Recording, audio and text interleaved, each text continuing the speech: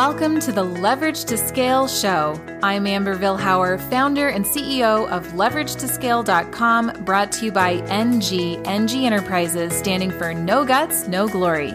We work with purpose-driven business owners to develop their online platform and scale their influence.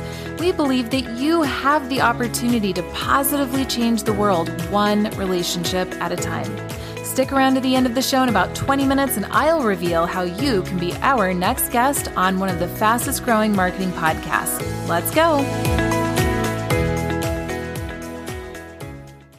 Welcome to the Leverage to Scale podcast. I am your host, Katie, and I'm here today with Ryan. Ryan, can you go ahead and tell us about your business, who you are, and what you do? Yeah, no problem. Thanks, Katie. So my name is Ryan Cousins. I'm co-founder and CEO of krtkl. We're an embedded systems company based out of San Francisco. So we basically make miniature computers for things like robotics, computer vision, automation, things like that. So we do our main product's called Snickerdoodle, which is a little business card-sized computer. Do a lot of engineering services for development projects as well. Oh, okay. That's like really cool. So what's the reason that you got started in doing this business? And, how did you get there from point A to point B? It started, I guess, a number of years ago. My two co-founders and I, Russell and Jamil, myself, we were working at a medical device component manufacturer. And, we were working on different projects, mostly had to do with like fluid management, various embedded systems kind of development projects. So basically creating little controllers and mechanisms for, being implemented into medical devices. And, throughout the course of that, we came across a couple of different opportunities, did a little bit of kind of consulting work through that company, and eventually started doing consulting work on our own, where we're doing very similar things, kind of like light industrial companies and applications, other medical device opportunities. And what we found throughout the course of doing these projects over and over again is that we were essentially repeatedly building the same kind of core component over and over again, which was essentially the brain of these devices. Because every application or system has its own kind of specific requirements, sensors or motors you're hooking up or displays, whatever it is.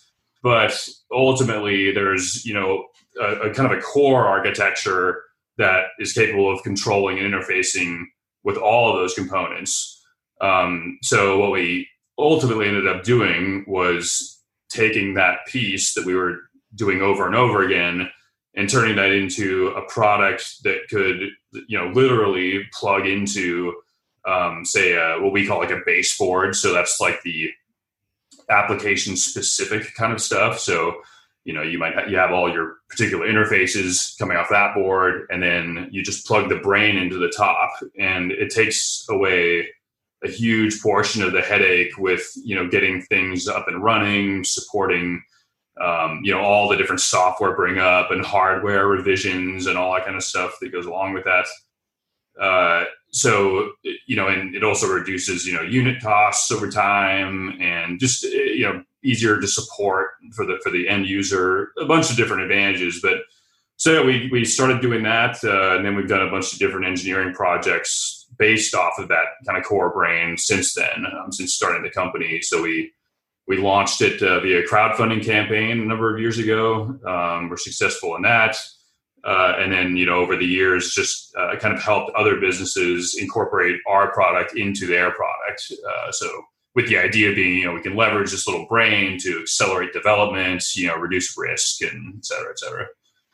Right. And so, in tech, that stuff that's like really kind of hard and complicated and, can help a lot of people.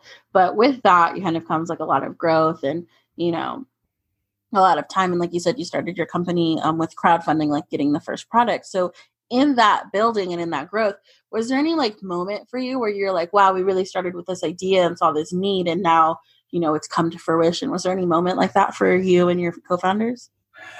Yeah, I think I don't know if, there wasn't necessarily one morning that we woke up and we said, oh, we made it.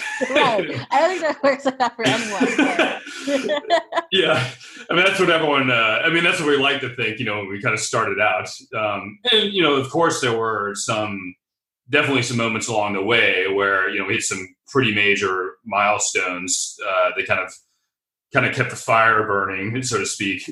I think for us, it's a little bit unique because we're coming at it from a hardware perspective. So I think some of that validation and success, or whatever you want to call it, was from the product itself working and being able to manufacture that reliably and ship it out the door at a reasonable pace. I think there was, because our revenue, the service revenue aside, because our revenue is, of course, is generated from the products that we sell. Having all of those other pieces in place takes a lot of effort. But then once you kind of assemble that relatively well-oiled machine, having that be having like the reproducible process and knowing that we have this fixed design, we have all the components that are required to go into that, all the different suppliers and relationships and lead times, all that kind of stuff all figured out.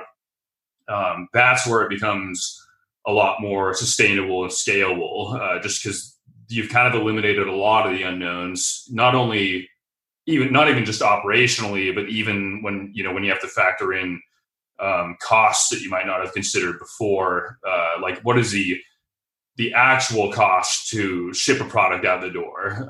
So it's not just the components plus the assembly labor and divided by the price, kind of thing. It's you have to factor in insurance, test time, failure rates, storage, packaging, yada. The list kind of goes on and on. So that's, of course, there's somewhat of an imperfect science with a lot of that stuff. But, I think, once we kind of got to that point, it's definitely a pretty major, we felt it was a pretty major milestone for us to, kind of move beyond kind of being nose down, nitty gritty, like focusing on these tiny little technical details and little problems we came across, and really focusing on trying to scale other elements of the business.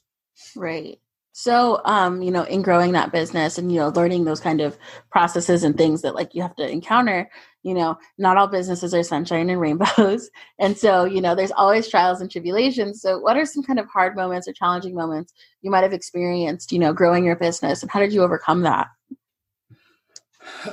So I mean, for us, it was, again, probably a little bit different than say like a lot of companies doing, pure service or software related stuff. I mean, even kind of ignoring some of the kind of overarching challenges, like, where are we going to get money and that kind of stuff. I think one big challenge that we had kind of right out of the gate, which honestly took us, years, I would say, to recover from, was the success of our crowdfunding campaign, which obviously that sounds kind of weird, but and it's not like we had a ridiculously successful campaign or anything, but because of the approach that we took, which is maybe we tried to release too many products at once, we maybe mispriced or underestimated some of the soft costs and all that kind of stuff that come along with producing and manufacturing a product. Obviously when you start a crowdfunding campaign, and this is, by the way, it's just like a kind of a pre-order campaign, not like a fundraising campaign. Right. You're selling a product. So, if you're going to be ultimately successful, of course you have to deliver the product that you promise for the price that you've already pre-sold it for.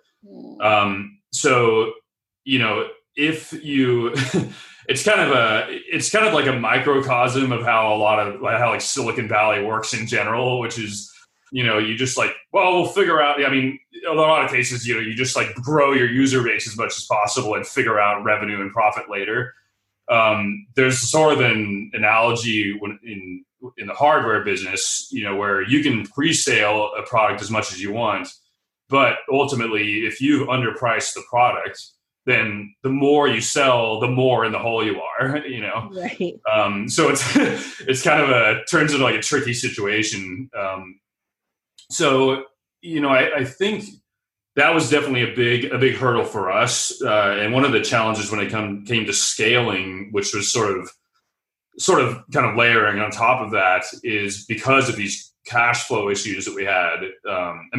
Manufacturing and hardware it's tough to manage cash flow to begin with, but compounding that with, like very small or sometimes slightly negative margins.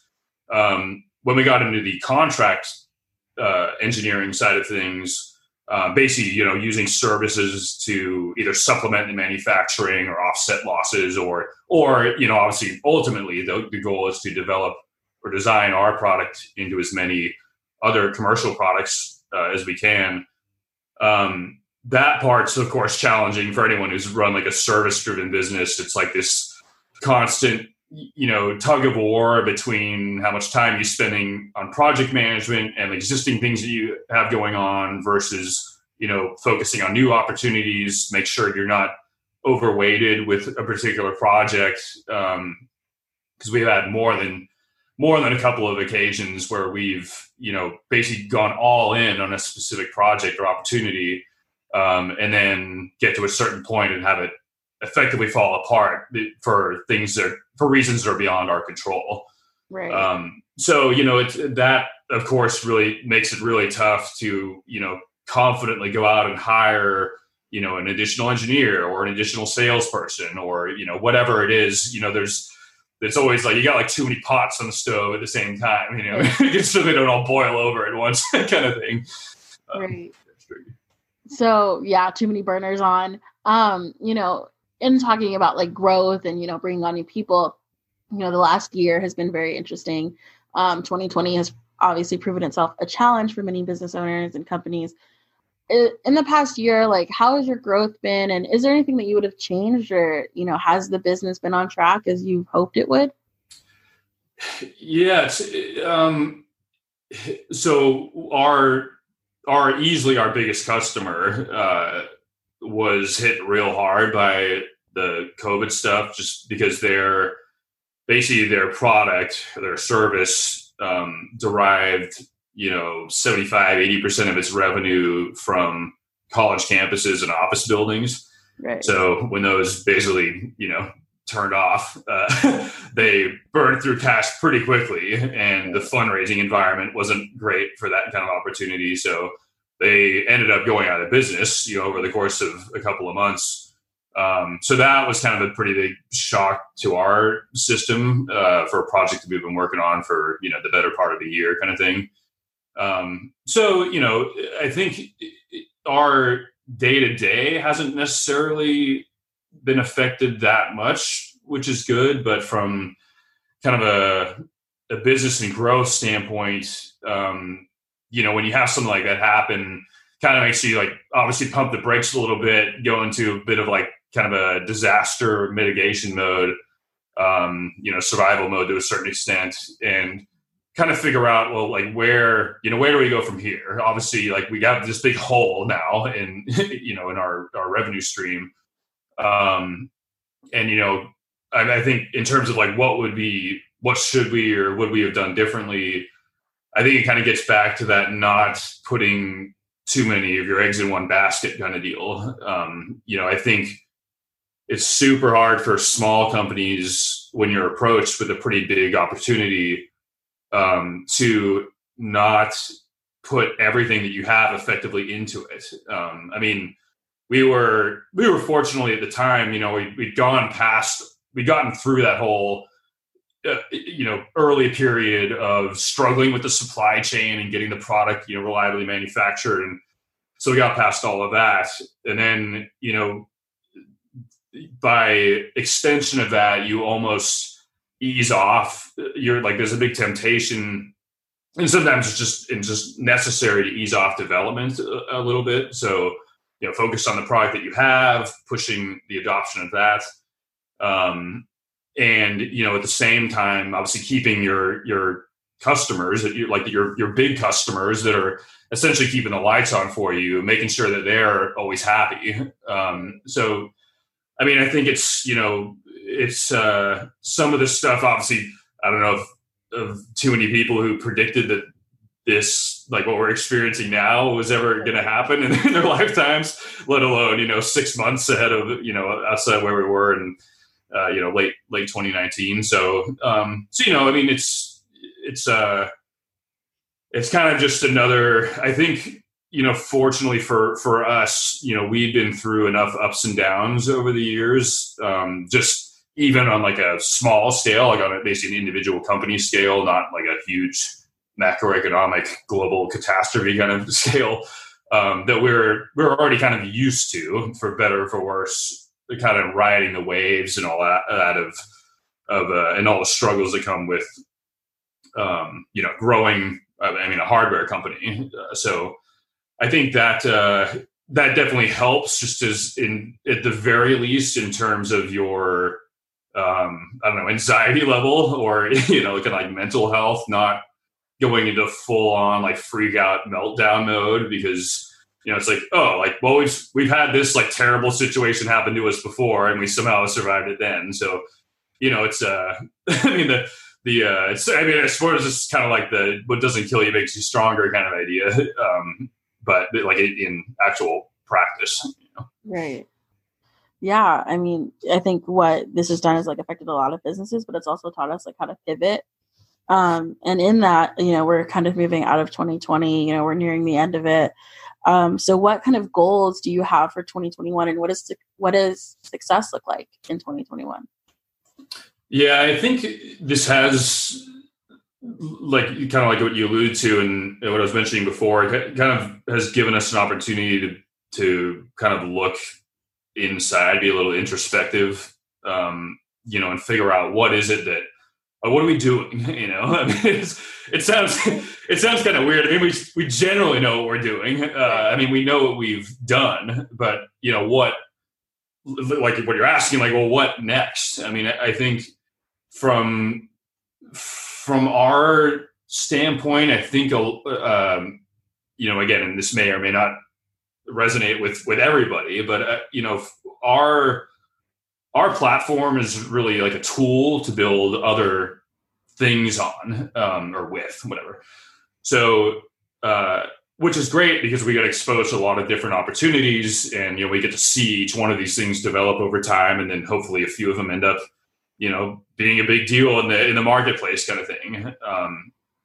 I think one thing that we've learned throughout the course of that, both through our own experiences and seeing our customers' successes and failures, is really focusing on adding value in the right areas. And it's interesting because we value our product a lot, and sort of very, like, sort of a lot of our customers. I mean, anyone who's using it presumably finds some value in it.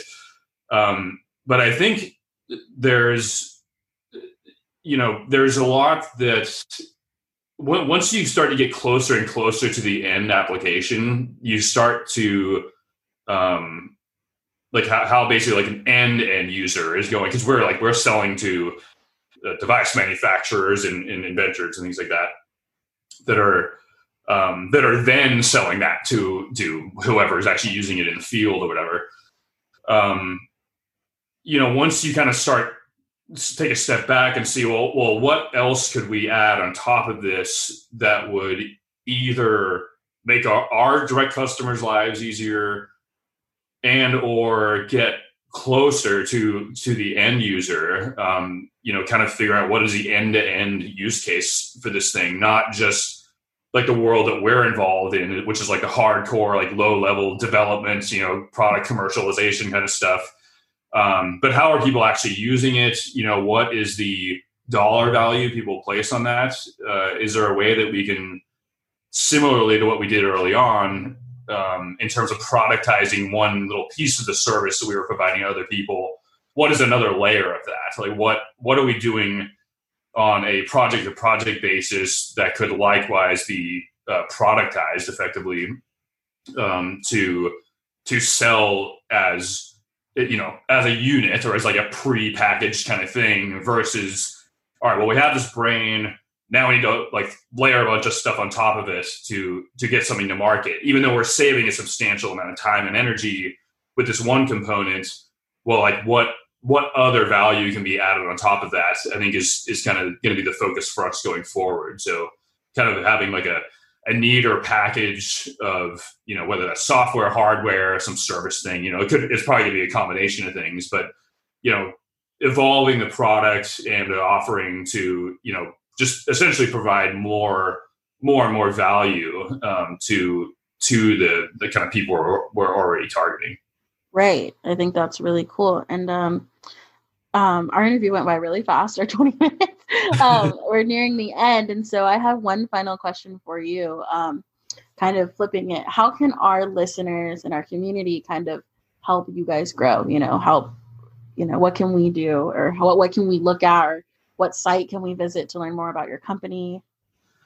Yeah. Well, you can definitely check out krtkl.com. The spelling is kind of strange. It's KRTKL. So it's krtkl without the vowels and K's instead of C's. But an easier one to remember is probably snickerdoodle.io.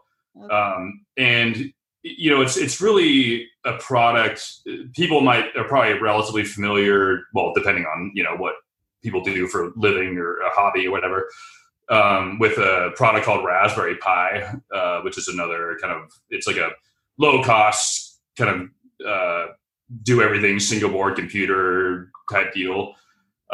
So our product is similar to that, but for kind of more like industrial use cases.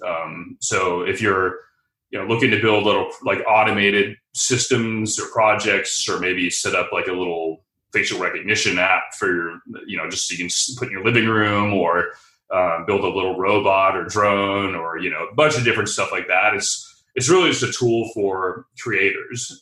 So, if you're looking for, a low cost way to start exploring that whole universe of learning how to code and really learning how to interact with the real world. So like we're really big fans of not so much just pure computing code running in a closet somewhere. We're more interested in, well, how does this little computer, this little like chip here, how does that actually interact with the stuff that we're interacting with every day?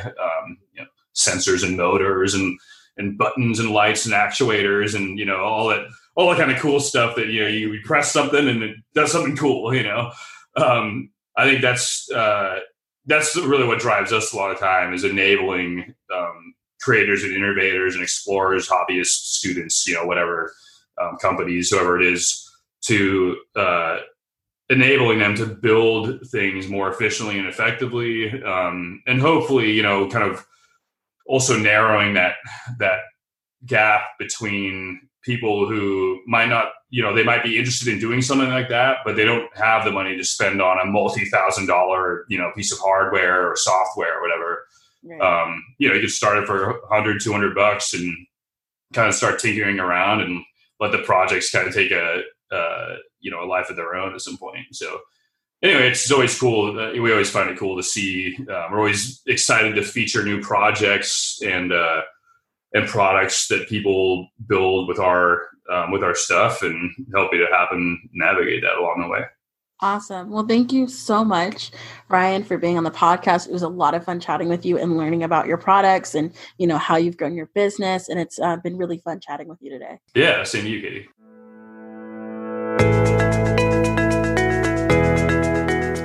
So much for listening to the Leverage to Scale show. If you are a purpose-driven business owner or professional who would like to have a global impact by being interviewed on our show, please visit leveragetoscale.com/guest. Now, if you got something out of this interview, would you do me a favor and share this episode on social media? Just do a quick screenshot with your phone and text it to a friend, or post it on your favorite social network. If you do that, just be sure to tag us with the hashtag #LeverageToScale. Each Each month, we scour Twitter, LinkedIn, Facebook, Instagram, and pick one winner from each platform. What do you win? We are going to promote you and your business to all of our social media fans totally free. Next, if you thought this was a valuable use of your time, please support the show and give us a thumbs up or a rating and review. We promise to read it all and take action.